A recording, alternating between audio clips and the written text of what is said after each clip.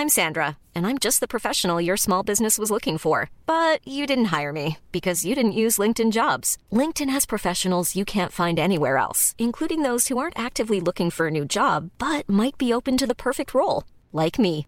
In a given month, over 70% of LinkedIn users don't visit other leading job sites. So if you're not looking on LinkedIn, you'll miss out on great candidates like Sandra. Start hiring professionals like a professional. Post your free job on linkedin.com/people today. Burrow is a furniture company known for timeless design and thoughtful construction and free shipping, and that extends to their outdoor collection. Their outdoor furniture is built to withstand the elements, featuring rust-proof stainless steel hardware, weather-ready teak, and quick-dry foam cushions. For Memorial Day, get 15% off your Burrow purchase at burrow.com/acast and up to 25% off outdoor. That's up to 25% off outdoor furniture at burrow.com/acast. Everyone knows therapy is great for solving problems, but getting therapy has its own problems too, like finding the right therapist, fitting into their schedule, and of course, the cost. Well, BetterHelp can solve those problems. It's totally online and built around your schedule. It's surprisingly affordable too. Connect with a credentialed therapist by phone, video, or online chat, all from the comfort of your home. Visit BetterHelp.com to learn more and save 10% on your first month. That's BetterHelp, H-E-L-P.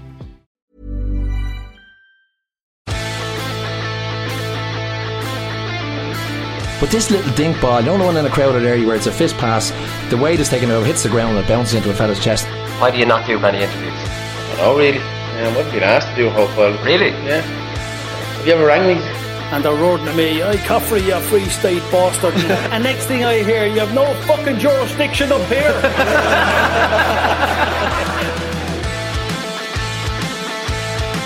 So we've a lot to get through this Monday, lads. We try and run through the divisions and get some talking points out of them. The big news for me has to be, Alan, is that the Munster and Ulster champions are in relegation matches to go to Division 4. Now that's not good enough from either of those two counties, is it? We know Mickey Graham came out after making the Ulster final last year and he says, "I said from day one I wanted to try and win more Ulster championship matches. I probably put a lot of focus on that. While the league is important to us, it's not the be-all and end-all." I don't know. I just think that's embarrassing, isn't it, Alan, that you're in a Division 4 relegation match? I understand maybe not treating the league that seriously, but Cavan and Tip should have enough in their locker in Division 3 to not find themselves in this position. Yeah, you would have thought so, and I suppose it begs the question is like, I suppose any manager, what they're looking for is a bit of continuity from year to year, and are we seeing improvement? And obviously the two counties you mentioned, Cavan and Tipperary, had a wonderful year last year and brought a great bit of excitement to the I was going to say the summer, but to the winter last year when they managed to win the provincial championships. But I think both managers will be disappointed, even if they aren't putting as much focus on the National League maybe as Mickey Graham says he is. But I think the days are not given the National League focus. Those days are gone. I think in my early days playing, it was all about the championship. If you lost a few league matches, we never really performed that well in the league in Dublin anyway. But that changed under Pat Gilroy and then Jim Gavin after that, and the league became very important as a stepping stone into the championship in each game. And like maybe when we went into Croke Park to play the National League games in Croke Park probably helped as well. It gave us a bit more focus, but certainly the league was very important to Dublin, and still is. So I think that sort of comment that we put a bit more focus on the championship. Obviously you put more focus on the championship, but you're only a few weeks out, so I think both managers will be worried off the back of that. But I think if we're being honest about it, both had great years last year. But even coming out from last year, would you put Cavan in the top 2 or 3 in Ulster? Even after winning the Ulster Championship last year, I'm not so sure they would have been in the top 2 or 3. And I think the results over the last few weeks are probably reflective of that. Yeah, they're a Division 1 team not so long ago. Then they went 2-3 and now they're in a relegation match to go to Division 4. I saw you nodding there, Colin Kavanagh, when Alan was saying, like, I mean, that's a little bit old fashioned to not put too much effort into the league and focus on the championship.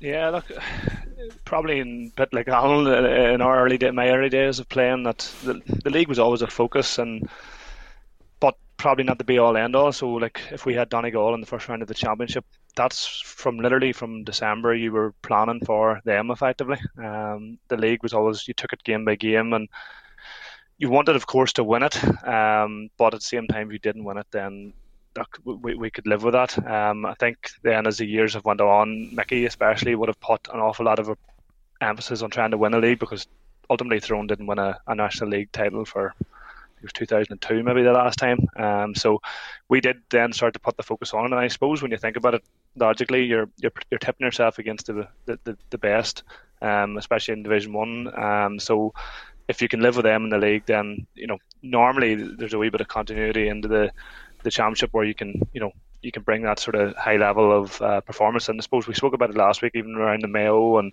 teams that are playing in Division 2. Sometimes teams can go through a league campaign fairly comfortably, and then that shock piece comes in the championship. So I think the days of letting that sort of we'll just see how the league goes. But in respect, I suppose, with Cavan and Tip, I suppose the COVID situation and the little time to prepare, guys are probably thinking, look, we'll just see where the league takes us, and ultimately keep all their focus toward the championship, which can be dangerous. But I can see logic in it. I can see logic in not getting carried away at this stage, albeit there's a quick run into the championship. But they're probably setting up, even from day one of looking at their championship ties and how they want to play in them ties, more so than actually probably playing the league. I wonder, is there a little bit of maybe contentment settled in as well? There's the Cavan team got their Ulster Championship last year. Tipperary won a Munster Championship last year, and right, we've done it, lads. And then you have a lull for 12 months maybe, and like you often see that, especially with teams that might be down the pecking order a little bit.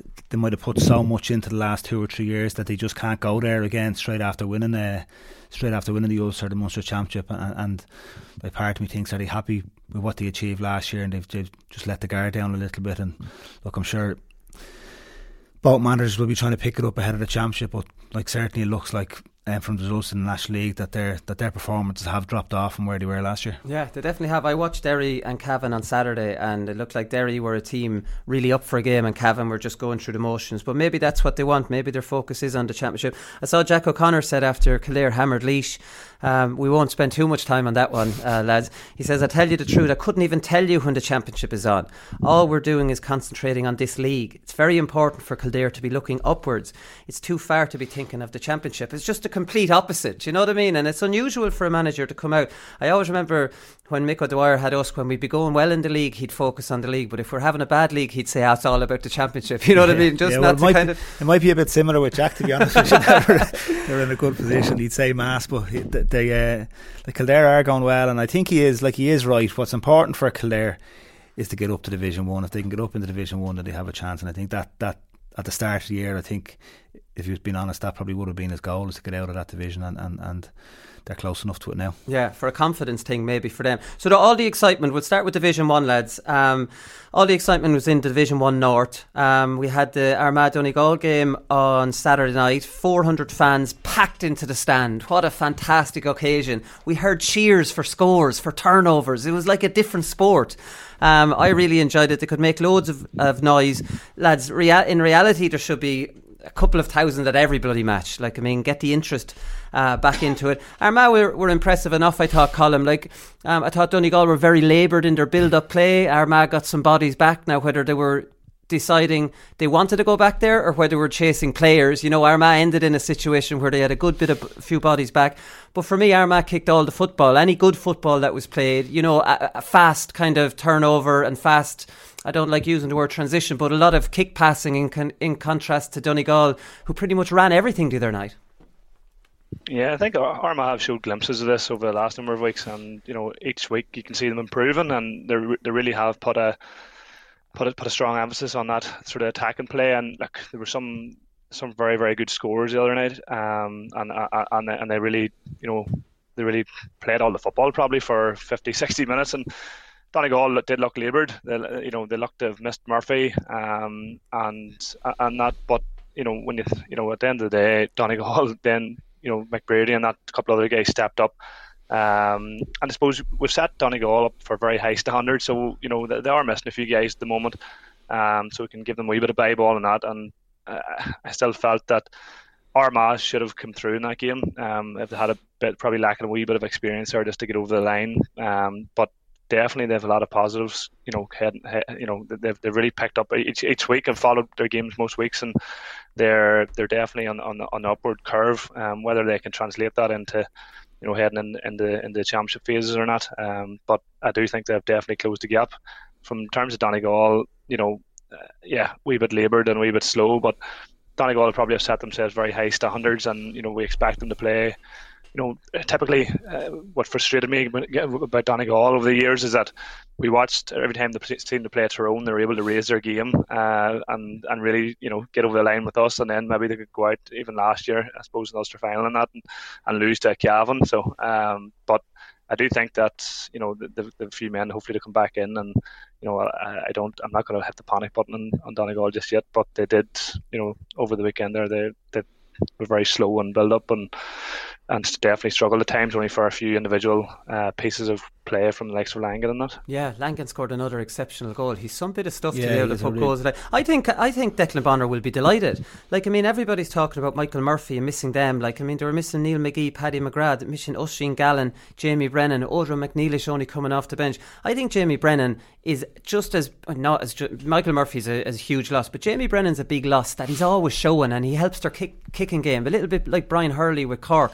These lads, when they're buzzing around and always presenting themselves, Andy Moran with Mayo, they kind of they encourage them to get it in a little bit faster. Yeah, they do. He becomes a link for Everton, and he's a huge part of that team now. But I think it was mentioned on Sunday Sport last night. I think Cushy McConville mentioned it. Michael Murphy brings so much more than even his scores or even his free take, and I think just the calmness he brings to that team, and he just makes other lads feel comfortable around him. So I think he is a huge loss, and we're not exactly sure how bad his hamstring injury yet. I'm not sure if they've told us, but I think Declan Bonner will be sweating a little bit on just to make sure they can get him back fit and healthy ahead of the championship.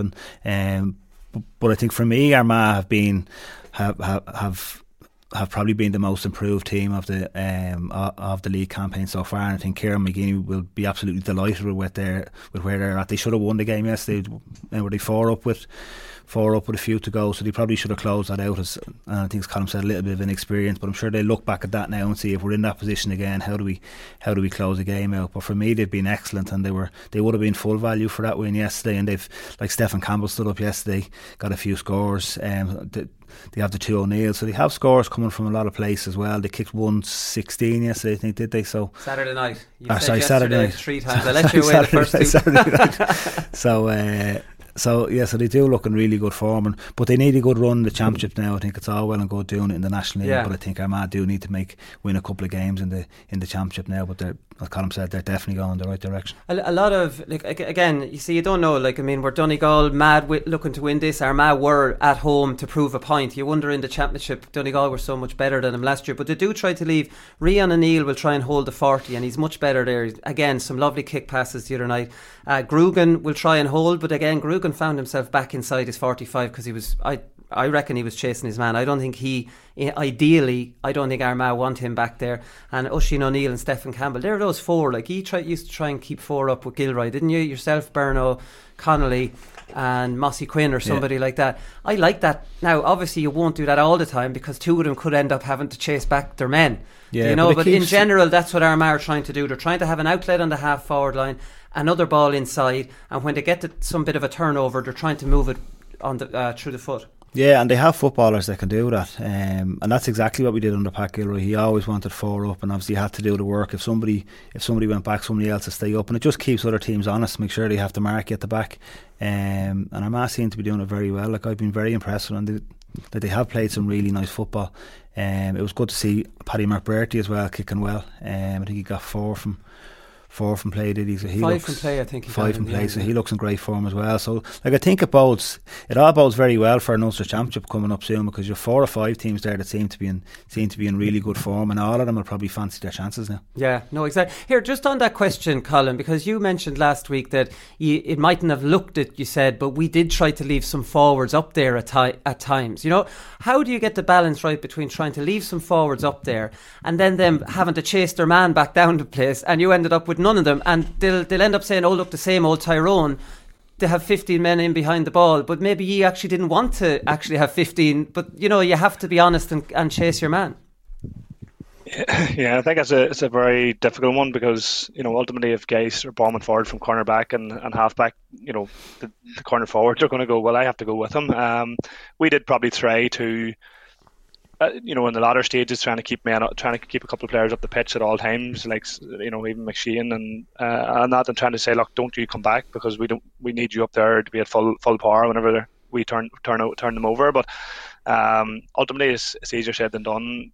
We sort of tried to, because maybe we had men back, we were sort of saying, right, well, if guys were going forward and bombing from the back, you pick them up when they come around midfield, and then you tag them at that point, and but then ultimately there still was overlap runners at times, and you could have me shouting and roaring at some of the forwards not tracking back, but at the same time, we were trying to maybe keep them guys up there. Now, big problem probably with Tyrone over the years was that because we had been sort of coached in a way to get everyone behind the ball, it was nearly natural for the guys when they seen a man running past them just to try and run back. And I suppose what they're trying to do there is try and put out spot danger and try and put out any fires before they develop. And at times, probably everyone watching on was sort of thinking, look, these guys are fully really defensive and negative on that. But we did genuinely try and keep more up the pitch, and sometimes some days it just didn't happen. And even you watch games now, and we're talking week on week about the improvement in the kick passing and more players up the pitch, but ultimately there's still a lot of teams with a lot of men back. Over the weekend, there's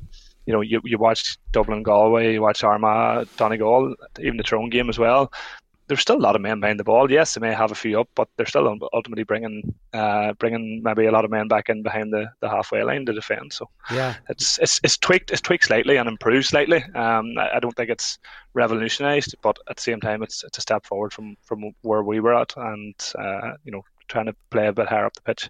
I think it was probably a more defensive weekend than we had been used to the last 2 weeks. But look, that's kind of the way it goes. Just want to ask you about these attacking cornerbacks, Alan, because I understand the whole thing, right? Because often games enter a situation where you have men back and you're playing around the outside of them, and you need one or two runners to come from behind, and punch a hole in there. But what do you make of actual cornerbacks just taking off anyways? Now, we know they're trying to maybe throw their man off, but what they're actually doing is getting up ahead of the ball, clogging up the space for the forwards. Imagine being in the full forward line and you see your own corner back standing in front of you. Like, is this not being thought through? Because that wouldn't suit a team that wants to kick it in. Yeah, no, I think as a cornerback it needs to be a late runner coming, so you're arriving onto the ball rather than being there when the ball arrives. But I think from a corner forward's perspective, obviously you don't want to have to chase a corner forward that's going. You want to stay in the offensive end of the field, and I think as a corner forward, and I would have done it myself, sometimes you got to make a call and say, right, there's a man there that might be able to track him, so you hold and see can you catch him, and that's the way to keep a cornerback honest. If you can catch him on the counter where you can get inside, and when he's gone you can get, like I often got a couple of easy scores where a man went and I stayed where I was, and we get a turnover and you're there on your own. And well, Pillar Caffrey gave you licence to not have to ever come back, didn't he? Don't know about that. Well, he did there. You've told me. But like, I mean, and that's fair enough. Pillar would have encouraged 2 or 3 of us to try and stay up. Yeah. Right. But he kind of said, like, it was in our hands to make the call, or whether we thought there was somebody there to pick a man up, and or if he's going to get free, you have to track him. If you could pawn him off to somebody else, yeah. And I think particularly and I often remember when I was playing centre forward, on the long kickouts, I try and cheat a little bit inside the centre back to see if we want to break quick. Could I get away quickly? And I actually remember against Tyrone a couple of maybe Gavin Devlin was marking me. Actually, we started really well in the first half. Kieran Whelan was on top of midfield, and I caught Gavin Devlin a couple of times just cheating on the goal side of him when he was going in for a break, and I got a couple of scores. He was actually taken off at half time. We lost the match in the end, but we had a good first half that day. But sometimes it can pay. I know, like, you have to be honest, but sometimes as a forward, if you can take the chance and educate a chance and stay goal side of your man, if he's going to go, there's going to be opportunity to catch them on the break. Colm's laughing there at No, but I do think when you're playing, sorry Colm, I do think when you're playing in the half forward line and the half back wants to commit in under a break, that's a great time to let him on, because the breaks are very hit and miss. I think that's a bit of a naive thing for a half back to be running in under a break and not, watching you. I do think in that situation from kickouts, you're as well off let the Egypt in under the break, and it could it could pop out. I don't know. What are you saying, Colm? Sorry.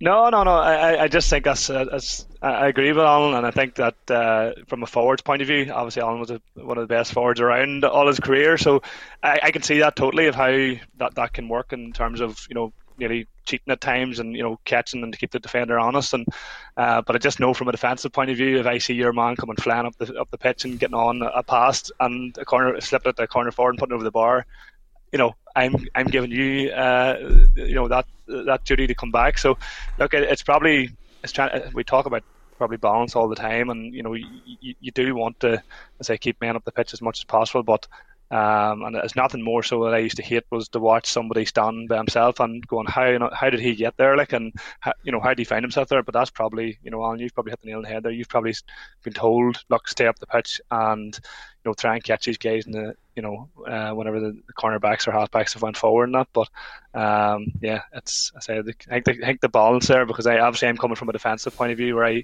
I used to hit scores even from a sweep. Whenever I was sweeping, guys are coming flying through, and I'm maybe going out and there's now a guy coming from the defence coming right through, and I'd have been berating some of the half forwards, going, where are you boys at? Like, you should be back here defending. Yeah, well, half forwards aren't allowed pawn off. Only full forwards are allowed pawn off. Like, I mean, they have to be working. But that's it. Like, I mean, there is a balance that needs buy-in from everyone. The manager has to specifically say, Alan, if Alan's standing still, he's pawned someone off. Let's not, be arguing on the field or whatever. Like, I would imagine David Clifford would be told, always pawn off your man. Don't lose your energy coming running back. Like someone like Paul Mannion, who's a real athletic sort of a player. Anyways, we'll have to move on from that one, lads. There wasn't much excitement in the South Division.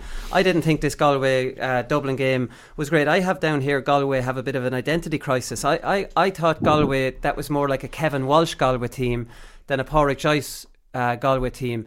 And Pádraig Joyce, when he took over first, was coming in to change that kind of system. Now, I'd say it's understandable from the point of view they got completely destroyed by Kerry, then saw what Dublin did to Kerry, goals-wise. And I can understand why Pádraig Joyce did that. It was still a little bit like a Kevin Walsh team for me. Yeah, it was funny. I actually enjoyed the game, to be honest with you, and I was impressed with Galway. And I think, like, if you're Pádraig Joyce looking at the last couple of weeks, certainly the Kerry game, you're thinking, right, I need to change something here. Lads, we just need to go back to basics. We need to work really, really hard to try shut out Dublin. When we win the ball, let's try catch them on the break. We break hard. And I thought, in fairness to Galway, when they did turn over Dublin, they attacked really, really hard. They have some great runners, obviously, with Shane Walsh up there. If they can get him free, there's one man, if they can get him free around the middle of the park, or in a half forward line, taking on players, he's absolutely electric. And I was actually impressed with Galway. And I think Pádraig Joyce, even though he has changed his style a little bit, they didn't seem to kick the ball that often. They kind of used the hand a lot. They ran it through the hands a lot. But I was impressed with them, and they did frustrate Dublin, even if it was a Dublin team kind of missing a couple of players. But I think Pádraig Joyce would be very happy this morning. Yeah, only for a Dublin goal at the end where they got through down the middle. They could have easily got a dry of it. I was actually laughing at that goal when I saw it, because this was like you were describing last week. Hold up, somebody will go asleep. Someone will go asleep. Number 19, Kieran Potter. He completely fell asleep and lost Byrne one hand pass and a goal. Do you know what I mean? You could see Conor Callan gave the hand pass. You could see him just holding, just waiting for the right time when Aaron Burke could get on the right side of his man. He got through. He finished it very well, in fairness to him. Lovely finish, yeah. In fairness, at least he didn't hand pass it over the bar. I'm not going to get into that. Even Fenton did it, and Con. What is going on here? Like, I mean, it's incredible. Colin, what did you make of it? Like, the Galway setup, I'd be more critical than Alan now, because I understand, again, I accept it all and understand it all, but those tactics have been proven not to work against Dublin. And, like, I mean, we know that, and most teams now are moving away from those tactics to try and maybe ask more questions of them. The question I am, like, will the Galway players be thinking, I know Pádraig Joyce is such a legend and he has that, but, like, will they be thinking, geez, are we going back to what we were meant to be going away from? Would that be, entering players' heads? I genuinely don't think so. I think Alan's right. I have to agree with him on this one. I think Galway would have had nearly a sense of fear going into that game, going, look, if we go, as attacking as we want to do, as we want to be here, that there's a risk we will be beat by 10, 12 points. And again, I say the balance piece, trying to, they obviously got a lot of bodies back, and they were trying really hard to try and obviously play on the counter, and it worked to a degree, to an extent. But it's probably the one thing for me that probably didn't do is nearly, trying to change it up. So the key for me anyway, and how all these teams are trying to beat Dublin, is trying to actually play defensively for a part way, and then going able to actually cut their throats at some point to get ahead of them and really push on. And nobody's been able to do that probably yet, and it's a difficult one to try and break down. In that, if you sit in their defensive shape the whole game, you lose, because Dublin. You're right, Dublin know how to stop that. They know how to work around it. They'll get goals, they'll get points, and they'll manage the game out. If you go all out attack and try and really, shoot their lights out, ultimately they've too much firepower for probably all teams, and they'll beat you very comfortably. So, I wasn't surprised to see what Galway did, and they're probably working on an approach there to stifle Dublin for a period of time in the game, and then go and really, try and get a few scores and a few goals to try and take control of the game and push on. And I think at the start of the game, watching it, I think Galway nearly conceded the kick out for a wee while, and I'm not sure that was that was probably them going, right, let's get to half time. Let's look at the first half. Let's keep as close as possible, and then ultimately trying to kick on. I know we did it for years too. We were sort of saying, right, well, we'd played Dublin. We were saying, right, let's keep men. Let's give them the kick out. Let's go to the halfway line. Let's start defending from the halfway line. And if we keep it tight to a certain period in the game, and then go and trying to really push up on them. And I think most teams are trying to do that, trying to find a sort of a style of play that can keep Dublin where you're not getting. They get ahead of you early, they'll manage the game out. So it's more about trying to find a balance to defend, and then a chance whenever you have the chance to get your purple patch to go and actually cut their throats. Yeah. No, I think that's a good point that Colin made. And the water breaks are perfectly set up to maybe in your second water break, last quarter, let's change it up. You saw what Galway did when they scored the goal. One of the only balls that kicked in.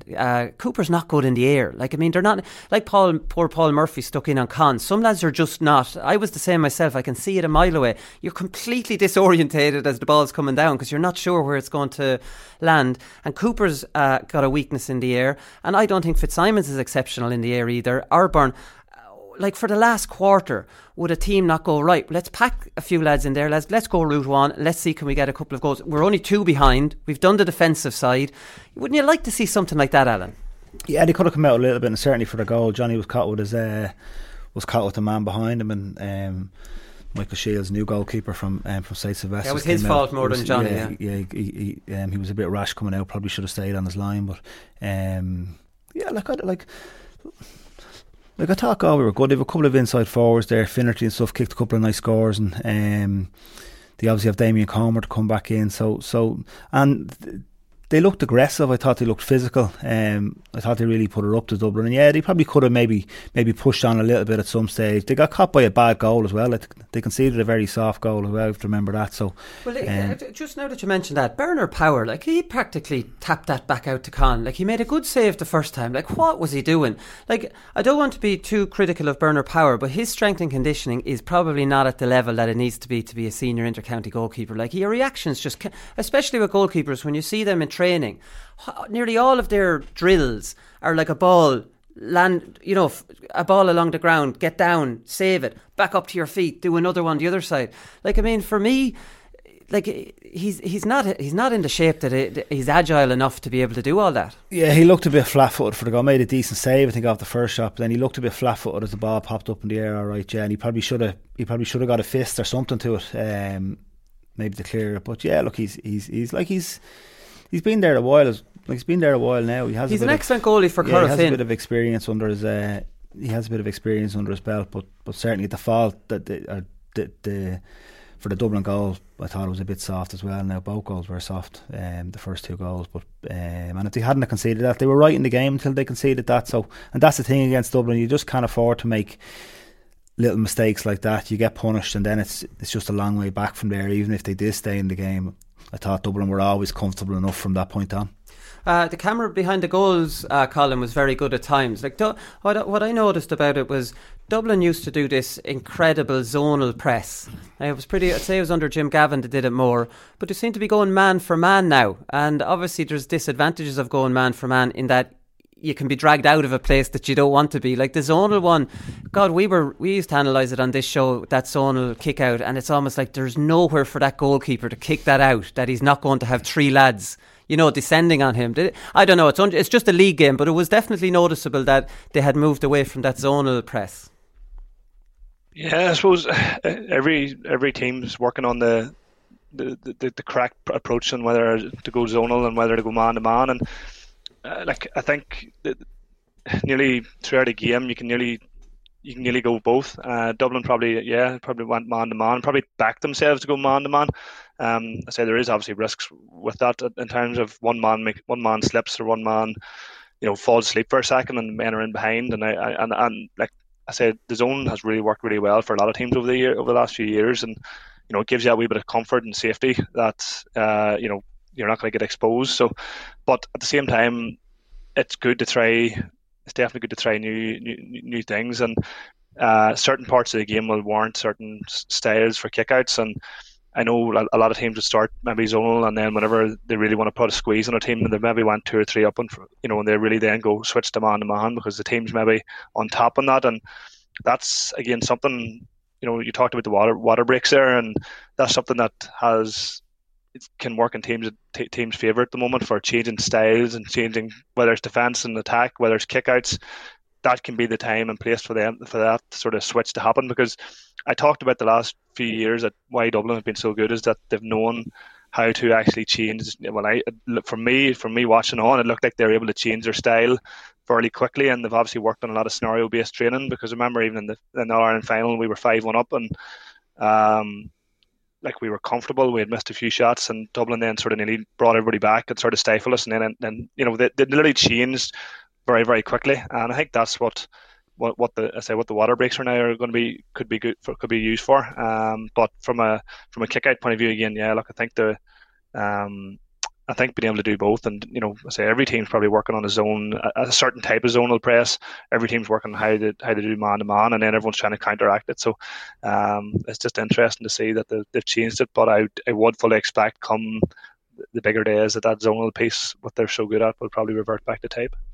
Yeah, I probably wouldn't read too much into it. I think at this stage of the year, like each team, particularly Dublin, are probably just putting little building blocks of play on their game plan on top of each other ahead of the championship. And I think it might be a case maybe that the kickouts weren't a particular focus for this week. They might have been working on something else and they just decided to go to man to man. But I think, as Colm says, it's worked really well from over the last number of years. They've really stifled other teams' kickouts using that zonal press. So I think come the big games, you probably find that they will revert to that. And I think when you go into Croke Park, it's difficult.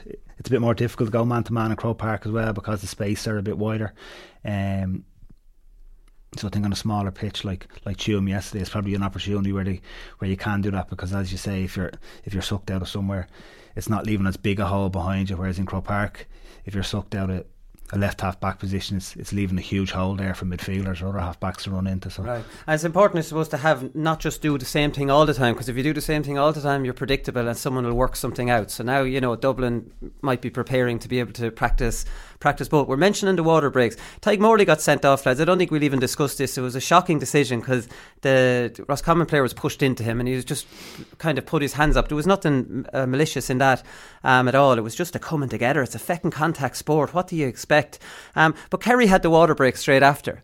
Like, aren't these water breaks, right, when we're talking about potentially changing something from the last quarter, and we can see the managers talking in every water break, and that's not supposed to be allowed, the sooner they're gone the better, because Kerry get down to a red card. How difficult that is to manage that, from the sideline shouting it. They all just walked in to the manager and he was able to, and Kerry were able to respond brilliantly after going a man down. Yeah, and I suppose that's part of it, that's a trait of a great team as well, is how well they can communicate on the pitch when something goes wrong or something goes right. How they can, like as Colm says, playing against Dublin a few years ago, 5-1 down, and how Dublin changed their style of play on the field. And that's about kind of the communication on the field, what you've talked about in the lead up. But as you say, if you get the opportunity of a water break, all of a sudden the manager can make that change for you, and it becomes a lot easier. But look, they have their pros and cons. I'm not sure if they're needed at this stage, to be honest with you. I think coming off the back of the National League, lads will be fitter and stuff, we could probably do away with them. But it certainly gives an opportunity for a manager to make changes and stuff. And even if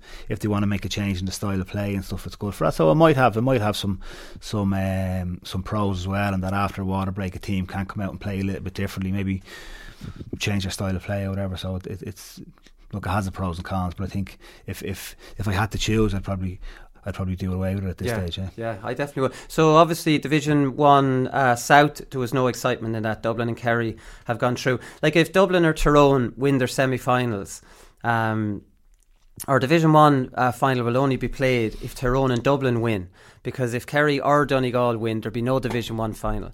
We know there's going to be no Division 2 final because Clare play Mayo, and both of them are out too early. Now, I would say the Division 2 teams would happily switch those around, to make it so that there's a chance there'll be a league final. There's going to be no Division 4 final, and there'll be no Division 3 final if Offaly or Limerick win. So, there is a very good chance here, Colin, that we'll have no National League final in any division. Now, holy shit, can we not have the All-Ireland final 1 week later so we can have league finals? This is the National Football League. What history books want to see two teams share in the second league? Why is 1 week in the whole season here? Yeah, look, it's definitely a strange setup. Obviously not one that's really reared its head, but it nearly takes away from the competition in my eyes, really. Yeah. What's in my eyes, what would be the point of playing the National League if you're not going to have a winner? And I understand there'll be relegation and that, but ultimately you play the National League to try and, but like what we spoke about earlier, about winning, and trying to win the league, and if there's not going to be any finals, it really degrades the whole point of it. You may as well have been playing to a point, more or less playing challenge games for a few weeks, or obviously just to avoid relegation and that. But ultimately, we're in a strange scenario. I don't know how the fixtures have been set and why they couldn't have just rejigged it slightly. Just 1 week. There's obviously more qualified people than me to be able to interrogate the fixtures, but at the same time, 1 week. It doesn't really make any sense in my eyes. I think it's they've had their challenges, and obviously with COVID and whatnot, and trying to get the fixtures right and that. But it really, they should have made a very, very conscious effort to be able to make sure that there's finals to be played, and ultimately it may not happen at this stage. Yeah, it's looking like it's not, Alan. That's the reality. Why didn't they just play the first from each group in a final? Well, they could have and done they've that. off the semi-finals. it's bizarre, to be honest with you. And those top two then are promoted. Yeah. So So that's just a very quick fix. But I would even say, if they're doing it, look at the amount of teams that are out early in the championships. It was never going to happen. There's so many different teams in Munster, in Ulster and in Leinster playing on that weekend that the league finals were due for. It was never any chance that this wasn't going to become an issue, because Paul Kerrigan said this on the first league preview show, and I hadn't even read it. It was like this slipped under the radar, and I was saying, what's Kerrigan saying here? I was trying to scramble to Google it, and Paul was right. He was talking about Donegal not being able to play if they make the league final because they're in the preliminary, and then I didn't realise there's so many other games on that weekend. It was just a very, very obvious mess. And Colin saying there's people better qualified. I was going to say, hoping you weren't going to say better qualified to make the fixtures, because there definitely isn't.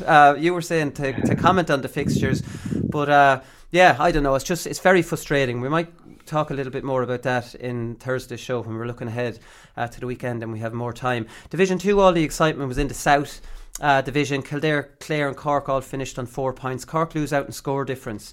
Obviously their last minute winner means that there'll be no Division 2 final, because like I was just saying, Clare now play Mayo instead of Meath. I was watched the second half of this. I'd say a draw probably would have been a fair result. This one, Brian Hurley sending off, lads, was a very strange one, because he had played so well when he came on. It was a second yellow, and it was a deserved second yellow. We didn't really get to see. I don't know that it showed on League Sunday last night. I didn't see that. But obviously his sending off had a big impact on how Cork were playing. But they still managed to pull it off. Still, an awful lot of running column out of Cork, you'd have to say, rather than, I don't know, maybe I've become obsessed with teams just kicking it in there. I get frustrated by teams running the ball too much, and maybe a little bit like Donegal, Jamie Brennan might encourage them, Brian Hurley encouraged them to kick it. I don't know, Cork, the jury's out. Even John O'Rourke is a weird one. I always saw him as a working half forward, and now he's playing as an orthodox corner forward. He got 4 points, he's doing all right, but I don't know, there's something just not convincing about Cork. Yeah, look, it's hard to pinpoint probably at this stage, and whether, but like we spoke around earlier, whether teams are really, really heavily focused in these early days, or maybe just because of the lack of preparation, that there's very little consistency in that. And the likes of Brian Hurley having an option like him inside definitely encourages teams to kick the ball. Even whether it's Murphy for Donegal, whether it's McShane for Tyrone, having having that presence inside, I think, is very important at the moment, and because it will encourage people to kick the ball. And I know we haven't seen the advanced Mark used to its full potential at the moment, rightly or wrongly, but having that target option in there for a team will definitely give you that option, and really, it'll mean that teams, just sitting back and that, they'll have to think, they'll give them something to think about, while Cork at times are, obviously we're running the ball an awful lot, and look, it's what we've probably seen over the last few years out of teams, and that we're sort of now thinking, look, can we push on? Can we go back to the old way of playing football and man on man, kick ball in and stuff? But definitely having that sort of option inside for teams will definitely give that sort of encouragement to kick the ball and be a bit more sort of flamboyant in that regard. Yeah, exactly. A disastrous league for Laois. They lost all 3 games. Now they play Westmeath in a relegation match, and then they have Westmeath again in the championship. So it could be a right old boring year for Laois altogether. Nobody, even two games against Westmeath and 3 very bad losses. Wouldn't really get the pulse going. No real excitement in Division 2 North, as we knew Meath and Mayo were through. Meath made 8 changes in this one, and then we're getting hammered, and I can imagine how this game had gone. The big plus for Meath is that Mickey Newman is back. He scored 555 in 2019, missed all last year through injury. He's their top player. He's their David Clifford. He's their scorer. He scored a brilliant point at the end. He's got great control. He's a big man. He's a free taker. Suddenly you get him in there. You've Killian O'Sullivan on the 40. You've young Shane Walsh. He's out injured. He's a very good player. Jordan Morris, Thomas O'Reilly. I don't know. Meath have probably a lot to be optimistic about. I would completely discount the result in that match. Yeah, they're making progress for sure, and he is a huge addition to have him back. He is a really good footballer, and you said when you need somebody to get scores, Meath probably over the last number of years haven't had somebody that they could really, really rely on to consistently clock up decent scores in the scoreboard. But he can do it. He has the football. He has the ability to do it. And look, it's hard to know. Kildare are going well too. So if you're looking at a Leinster Championship, Meath or Kildare, who's going the better of the two, it'd be a good tussle between them, I think, and probably the two of them are vying for probably the second spot in Leinster at the moment. So it'll be interesting to see how they fare against each other if they meet each other. Yeah, we could have a brilliant rivalry for the second place team in Leinster. Really, really give us something to sing and shout about. Aidan O'Shea was back for Mayo, Colm. The big worry for Mayo was that he'd be gone for the whole championship when he did his knee. That was his first game back from the All-Ireland final. Obviously so important to Mayo, and his consistency and, time on the field, that was his first the record from when he started until he missed some of these games. I don't think he's ever missed a championship game because of injury, which is incredible. That's a brilliant stat, actually. But yeah, look, great to see him back, and they would have been very, very keen to get him on the pitch to get minutes under the belt. And I say, just given the season that we're in and how quick things are going to run in, it's important for the likes of Aidan to be on the pitch, finding his form early, and that such a massive player for Mayo, can play probably pretty much anywhere between obviously from midfield right up to centre half forward and full forward. And I remember just over the years even trying to set up against him, and we were nearly putting a man marker on him out the pitch. So just such a big presence, probably a wee bit like Murphy even for Donegal, and that is such a big player. He brings that what Alan said earlier, brings calmness around in a team, and once he's playing. And look, it's good to see him back out, and if he can stay fit, is obviously a massive plus for Mayo. And the more minutes he can get before the championship, the better. I often see Aidan O'Shea, if he's playing full forward and he doesn't score enough, he gets kind of criticised when he's not a scorer, Alan. You know what I mean? His best position is working around midfield. He's a fair man to tackle and get through a lot of work. I'm remembering when Colm saying there that they used to man mark him. I remember it was the 13 final. Keane O'Sullivan ran him all over Croke Park. Do you remember that, for kickouts? And he probably went to attack him that day rather than try to mark him. Yeah, I think part of the problem with Aidan is where exactly do you play him? Do they play him full forward, or you play him around the middle? And maybe it's come to the stage where they might use him off the bench. I don't know, but it's. Why are you putting all these players off the bench? Conor McManus last week, now Aidan O'Shea. So all the great players finish their careers off the bench. It's incredible. I don't know. It's a man who cried on the phone to me for about 3 years because he was being used off the bench. Look, it's important for like, I think Mayo over the last number of years probably have struggled with guys coming off the bench, and I think for the top teams to really, if they want to compete with Dublin, I think as Colin mentioned earlier on, they need to sustain the challenge for 70 minutes. And if you're weakening your team when you're bringing on your 3 or 4 subs, then that's going to be a real challenge for you. So I think the team that does eventually beat Dublin, I think will have to use a strong bench coming off, so that they're strong going into the last 10 minutes when the game is in the mental pot. And look, I'm not saying he should be on the bench. He's obviously still a very good player and has a huge role to play. But like, imagine the lift that a Mayo crowd, if there is a crowd there later on in the summer, will get to see Aidan O'Shea coming off the bench with a half an hour left and. Not accepting this. Oh, okay, not accepting this at all. Well, I'm cutting you off. Where do we play? Full forward and midfield? Centre forward, maybe. I always thought it was his best position. Division 3 North, Derry and Fermanagh are through. I watched Derry and Cavan. Actually, Sean Quigley got a fisted point in the 6th minute of injury time to get Fermanagh through. That was against Longford. It got them a draw and a point. I watched Derry Cavan. As Derry were up for it, it was funny at the final whistle. Rory Gallagher stuck his fist up to the stand. You'd think the stand was full. There was nobody in it. But I don't know, was he giving the fist up to his substitutes? But it just showed Derry mean business. They won the 3 games. They were by far the better team than Cavan.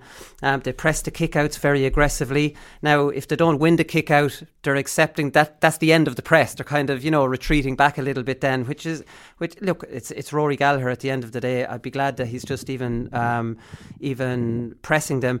But they give some lovely ball into McGuigan, who's an absolutely incredible player. We'll mention him in performance of the weekend. They have a nice little balance between a decent kicking game, getting it into McGuigan. McGuigan could definitely do with a partner, a bit more danger in there, and getting some bodies back. Not a bad team to watch at all, and definitely a team, Colin, that are going in the right direction. Yeah, I think I watched this game as well. I think they're very similar to Armagh nearly in that. Yeah. They've showed massive improvement week on week, and you can see Rory Gallagher's obviously trying. He's understanding that full defensive piece is has its place, but ultimately to win an Ulster title or whatever, they're going to have a more attack focused game, and have done. They've kicked the ball well, they have ran it at times. They're aggressive, showing very, very good signs.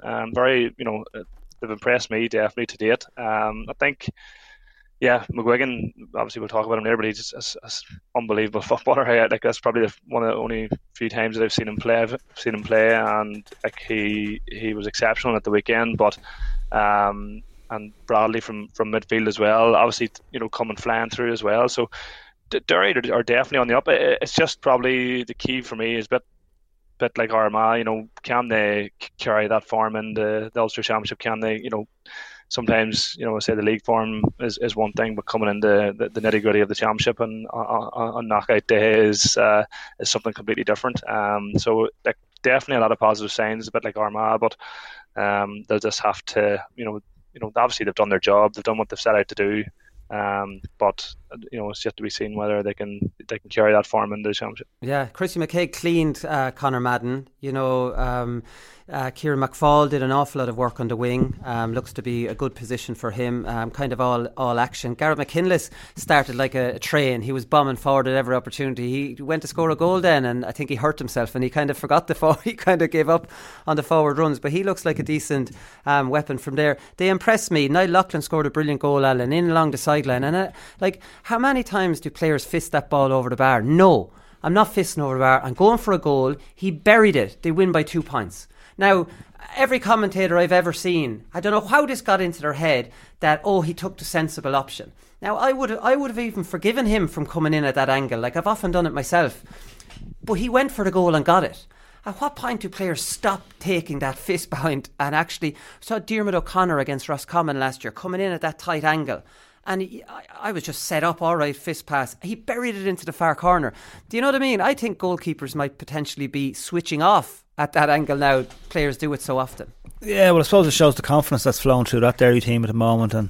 And we talk about the National League and what places they have and how serious the teams take it. And obviously, Derry are taking it fairly serious. And look at the confidence boost that's going to give them now going into an Ulster Championship 3 wins on the bounce. Like, I think if we look back, I'd say it's a good while since Derry won 3 wins on the bounce in the National League, and you could obviously see what it meant to Rory afterwards, and he's taken a bit of slack, I think, after last year, probably for some of Derry's results, but they've going to come out now, and he looks to have the balance right. As you said, he's obviously a defensively minded coach, but as Colin says, knows he has to attack to win football matches, and they did that very well at the weekend. Shane McGuigan was exceptional. I haven't seen much of him, but what I saw of him last night on Sunday Sports, some of his score taking was absolutely fantastic. And like, again, they're a team that are going in the right direction, and you look at the likes of Derry maybe compared to the likes of Cork, who I've been disappointed with in the National League. Like, if kind of going into a championship to have 3 wins on the bounce, I think is huge for a county like Derry. And probably that goal probably sums it up, in that he didn't decide to go for the easier option. The confidence is flowing. I'll have a go at the goal here, and you get your reward off it. He had kicked an incredible 45 not long before it from his wrong side. It was like a bullet over the bar. I don't know if League Sunday showed that last night or not. Division 3 South, Offaly the most impressive, won all 3 games. Derry, Offaly, Mayo and Antrim are the 4 counties that won all 3 games. Not that many. Actually, this was 1-11 each at the second water break, and then Offaly took over, scored 6 points to 1 to see it out. Niall McNamee inspired him. He came off the bench, scored 3 brilliant points. We saw 2 of them on League Sunday. I saw the highlights of this one. See, this is the thing, Colin, when you see the likes of Niall McNamee in Division 3, it's like a Division 1 player playing in Division 3. It just looks like he's on a completely different level. Yeah, look, Niall's obviously been around a long time, and a fantastic player. And look, as he came on, and he obviously kicked a few nice points in the final part of the quarter. And look, it's sometimes probably frustrating for guys maybe, and playing in the in the lower divisions, that they have such good quality, and probably seen that over the years, even probably the international rules series and stuff, where some of the guys who are playing lower divisions have really, you're able to see their talent in full blossom on that. So, but look, definitely, Offaly were, obviously very impressive, and being able to bring Niall McNamee off the bench and kick is definitely a plus point for them. So again, look, the key for them will be just building on their such an impressive league performance, and again seeing how they can carry that forward. Yeah, Alan, you'll be delighted. Niall McNamee is an impact sub, no less. So you'll be absolutely thrilled. 3 off the bench. In Division 4, like I said, Antrim won all 3 games. 217 they scored against Leitrim and conceded 119. Now, Antrim for the last numerous years have been a very defensive team. Obviously, Enda McGinley has gone in there managing. Stephen O'Neill is the coach, Colin. Now, he coached you guys, and we were talking on the show here. Stephen O'Neill played in an unbelievable Tyrone team that left 5 forwards up, maybe Dewar chasing 4 at least. Every bit of him kind of would believe in forward play, playing in the forwards and interlink, and then he's coming in to coach a forward line that plays predominantly on the break. Number one, what did Stephen O'Neill do kind of in there to try and coach a team that he probably would have very little experience kind of playing?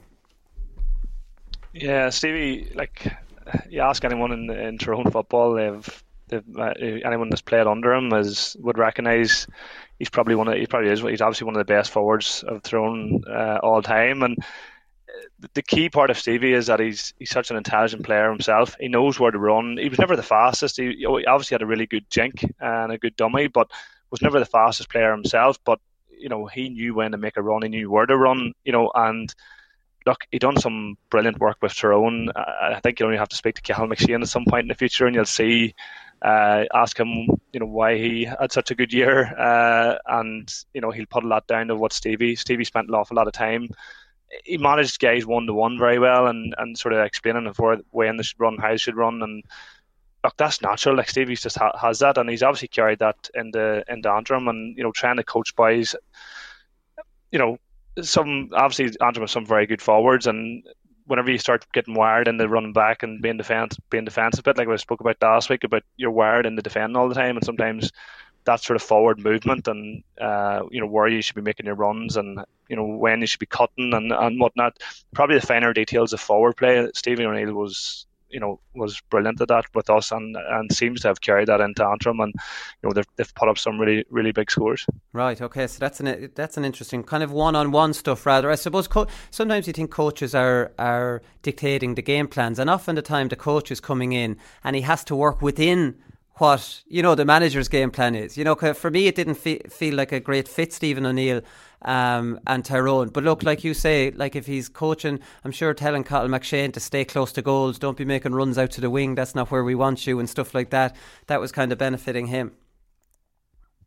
Yeah, definitely. Look, don't get me wrong, Stevie had an awful lot of input into obviously how the attacking setup went as well as a whole. But I suppose from our point of view, having that sort of individual piece and sort of working with players before and after trainings and stuff like that, they're the small bits that you can only do so much in an hour and 15 on a training pitch. And I suppose his sort of X factor for how he sort of transformed Tyrone in a way, and that is that he spent an awful lot of times with guys off the pitch, whether it was on the phone the next day or whatever it was. I just know from speaking to some of the lads, obviously he didn't work with me very much given my forward role, but I just know that he did an awful lot of work behind the scenes with the guys. And look, it definitely showed on how Tyrone sort of were trying to change that mindset and trying to sort of just be a bit more, have that more attacking presence. And I say I'm to keep referencing Cathal McShane because it's obviously the year that he did have.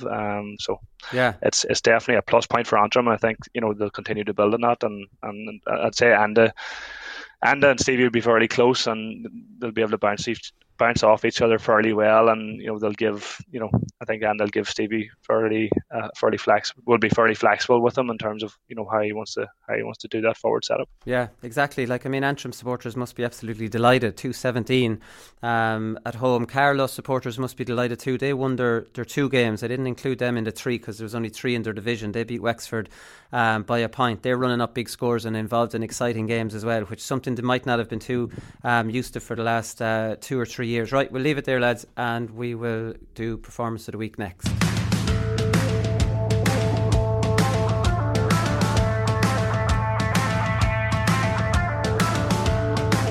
Alright, Performance of the Weekend. The first nomination is Emmett Bradley.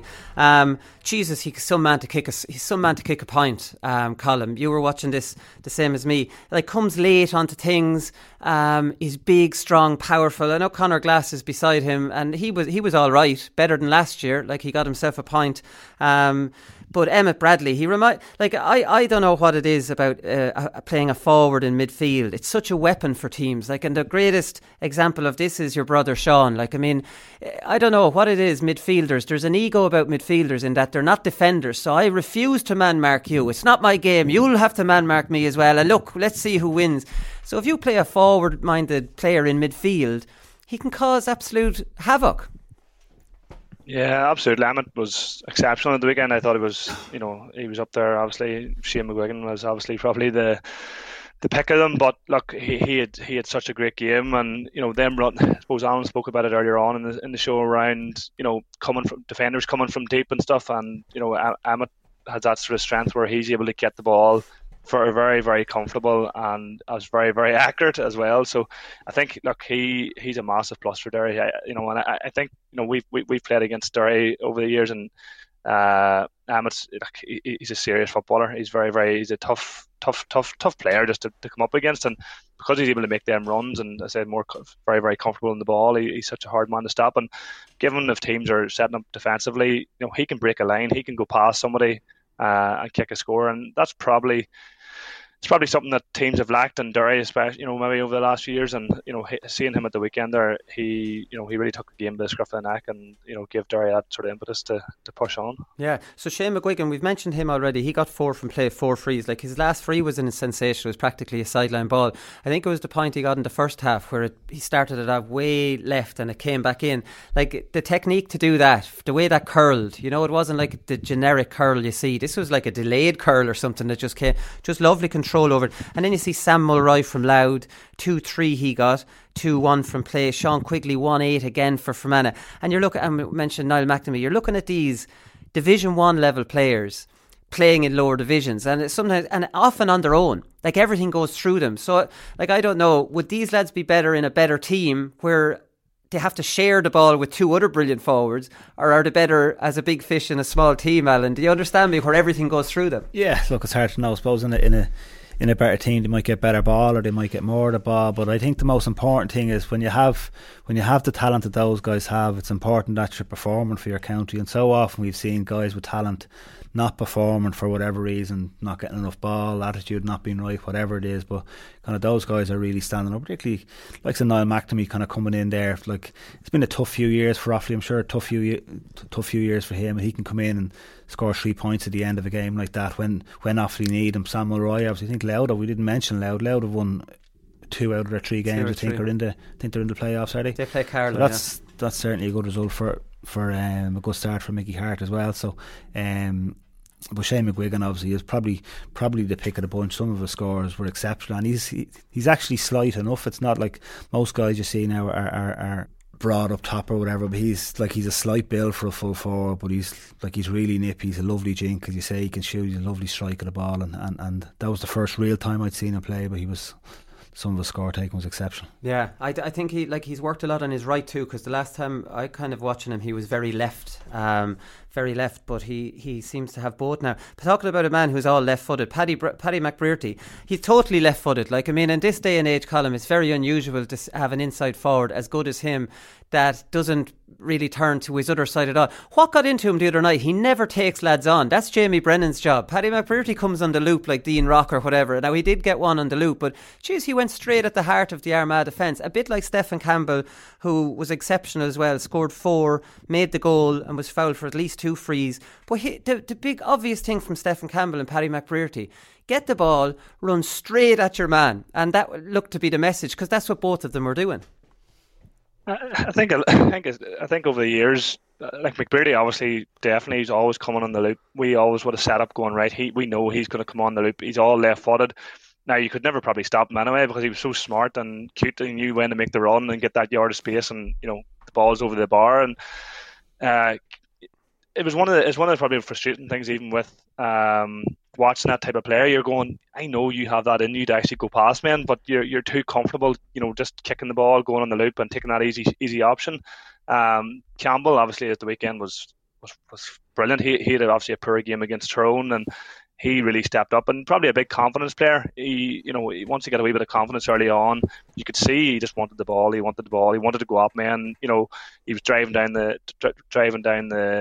at the defence, and he was a joy to watch, actually, because he was, you see sometimes guys having a poor game and it's very hard to rebound back, but he was exceptional at the weekend. And even watching Tyrone is probably one of our big things, is watching even the likes of Darren McCurry, because he, bit like McBrearty, and that he's always looking at that pass or off the loop and shooting from distance, and never seems to actually go out, man. But even I can watching him at the weekend as well. Yes, he can take them scores, but he is actually getting more into his game where he's driving forward. And I think because of the blanket defences over the years as well, teams have been practicing how to, obviously get the shots away, get the scores from angles and from distance and whatnot. And now probably teams are realising, look, there's things are opening back up here again. There's not 14 men behind the ball at all times. There will be opportunities for me to go at men, and you are seeing these types of players that you associate with playing on the loop and playing off that sort of handy pass, then now actually realising, there is space to go goals here. Yeah, I think part of the problem with Paddy McBrearty is he's probably spent years playing on a Donegal team that are running it all the way to a full forward line. Then they get stopped there, they look back and they just pop it back out to him. So that's, like as Colin says, that's probably the way he's been worried for years, is that the half back line or a half forward line are going to run it into the full forward line. They're going to be stopped by a defender, turn around and slip it back to me, and he's been doing that for years. But like, I'd never would have doubted Paddy McBrearty's ability to take on defenders, and it's great to see him do more, because he's so dangerous. And look, all those guys in such good form. It's great coming into a championship. All the top forwards seem to be in good form, seem to be going well, so it bodes well for upcoming games and moving on into the. I was going to ask you about, like, you love taking on your man. Like, I mean, that's what when you're in the full forward line especially, you'll turn and you'll go straight at him. But if there's a sweeper, then you're probably thinking, I go around him, am I getting any joy? He's going to get hands on me. Will I actually get any joy out of taking him on? Do you know? Or maybe like, as you know, in the early stages of our careers, it was very much man on man, and when I first started playing with Dublin, like, the first thing Tommy Lyons taught me was, when you get the ball, you just turn and you go as hard at your defender's shoulder as you can. So that's the way we were coached. That's the way I was coached, was as soon as I wanted to attack my man and see, can you beat the first guy, and then whether you get the score yourself or the play opens up, whatever. But that's obviously changed over the years. Now it's more about retaining possession, because there's too many men back and you're holding possession until somebody falls asleep so you can punch through that gap. Yeah. And maybe we're just seeing a little bit of a kind of coming full cycle again, and there's kind of more opportunity now for men to take each other on. And like we've been saying it for a couple of years, when kind of watching matches in Croke Park and stuff, it's very rare in the last few years that you see an opportunity for a corner forward to take his corner back on one-on-one.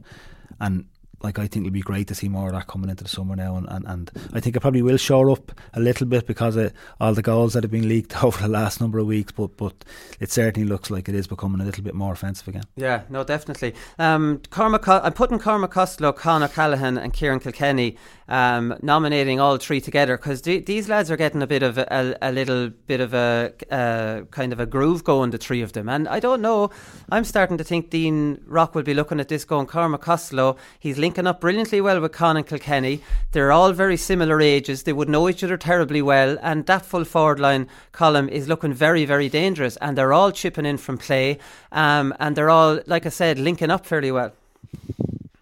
Yeah, no, they definitely are. And Kilkenny especially really impressed me at the weekend. You know, he would score 2-3 points, and he typically we sort of see him as a lot of time of a link player, and now he's chipping in with scores, and them guys seem to have a very fairly good relationship built up.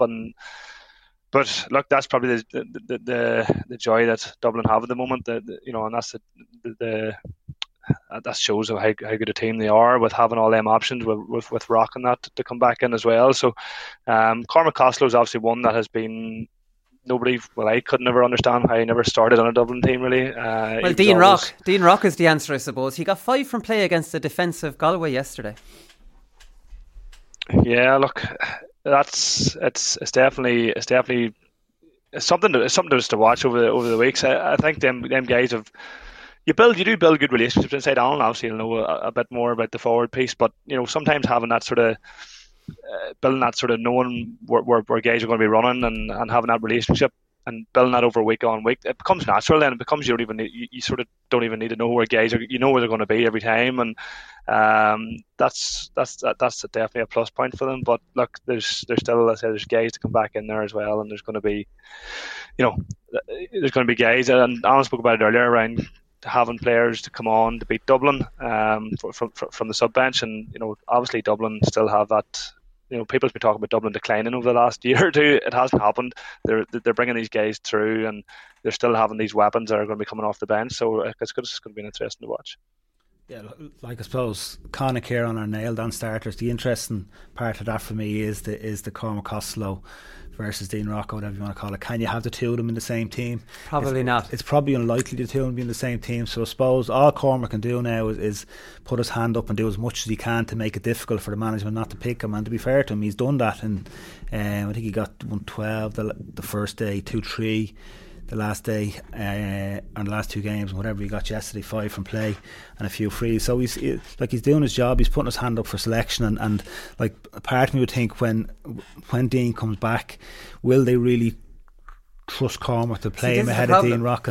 Well, here's the thing, even if they do trust him, he just needs one bad half an hour and he's taken off a half time and Dean Rock's on. It's a bit like Kevin McManaman in his early years. Yeah, so is Cormac going to be looking over, like, if he starts with Dean Rock on the bench, is Cormac going to be looking over his shoulder? Would he be better off relinquish the frees altogether? I don't know. It's a difficult one for Cormac because, like, obviously Dean is so experienced. He's so good under pressure in the big game stuff, has nailed some very important frees. So I think what will probably happen is Cormac will start in the championship.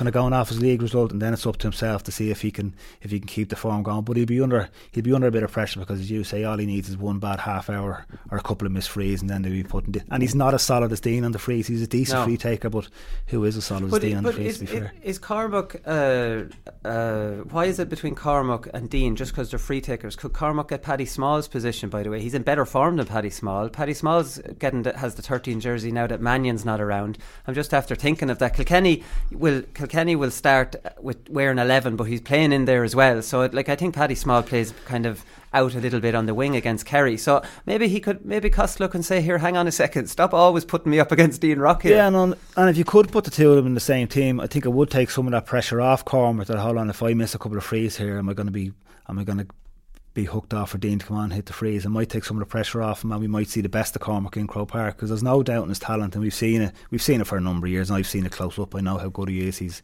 an electric footballer when he's on his game, but he probably just hasn't been consistent enough over the last number of years, particularly in the bigger games. But look, he looks to be in good form this year, and he's certainly going to make it difficult for the management not to pick him. Yeah, are you starting him, Colin? I think he has to start. I think just knowing how teams operate, I think Alan's right, and you have to, based on the league performances and to date, he has to start in the championship. And it will be in the back of his head, no doubt, that if I'm poor here, I'm going to be the first one hooked. But look, he's in a good position. At the end of the day, it's in his position is in his own hands, and sometimes, like we've seen it over the years with Tyrone as well, when you're playing and your form's good, and it's very hard to get back in. I know Dean Rock's, he's not an exceptional player. He doesn't miss frees. He's obviously he's got everything, but at the same time, he's still probably, if Cormac Costello was dropped now in the morning, there'd be outrage. Like he's been brilliant for Dublin, and you have to give him his opportunity. And if he continues to play well, I don't see him being dropped. So yeah, you might be right. There could be other guys who could be under pressure, just not Cormac Costello.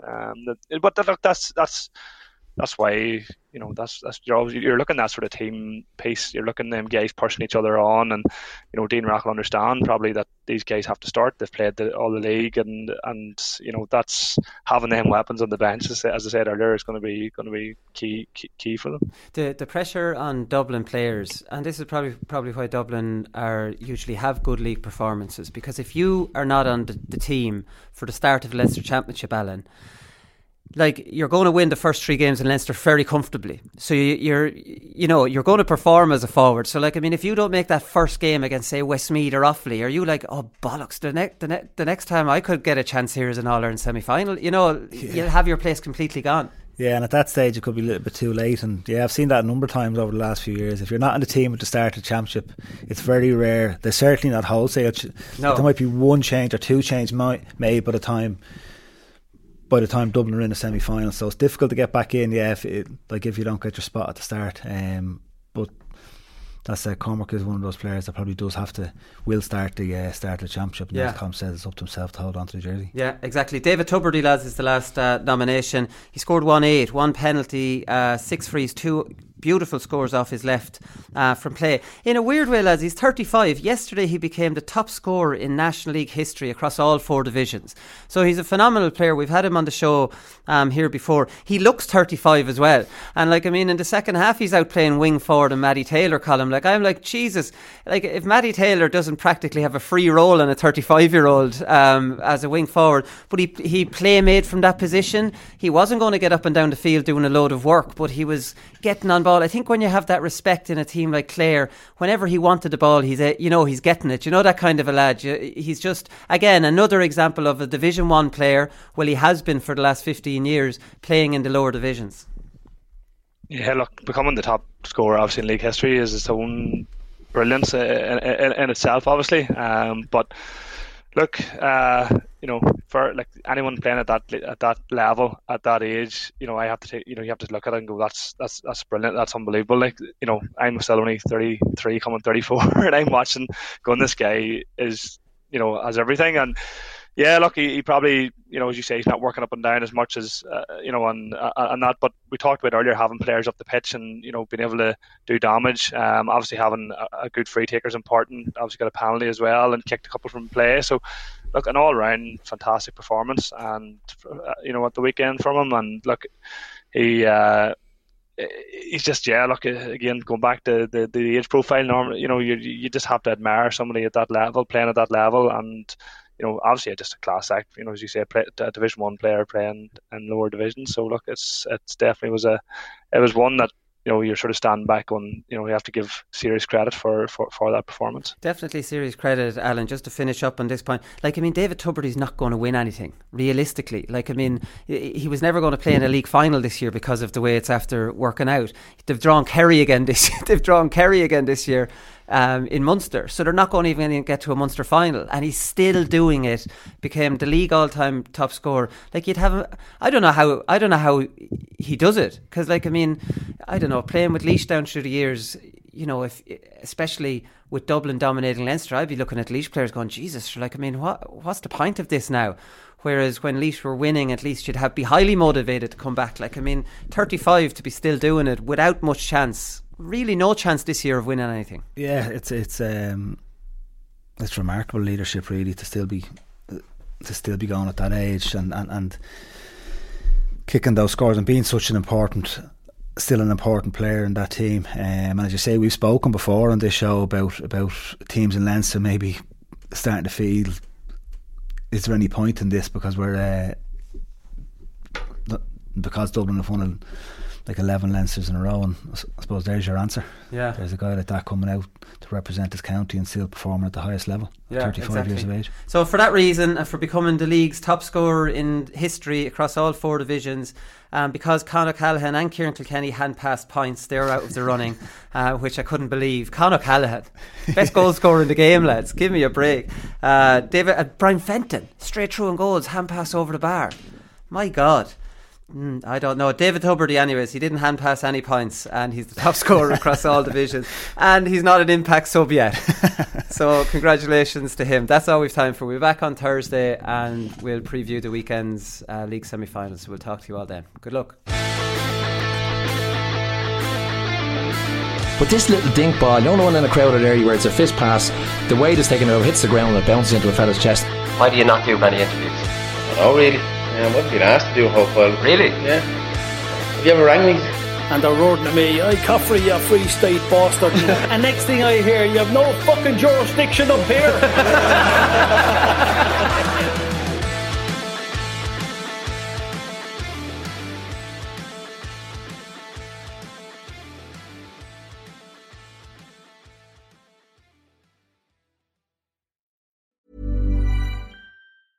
Mom deserves the best, and there's no better place to shop for Mother's Day than Whole Foods Market. They're your destination for unbeatable savings, from premium gifts to show-stopping flowers and irresistible desserts. Start by saving 33% with Prime on all body care and candles. Then get a 15-stem bunch of tulips for just $9.99 each with Prime. Round out Mom's menu with festive rosé, irresistible berry chantilly cake, and more special treats. Come celebrate Mother's Day at Whole Foods Market.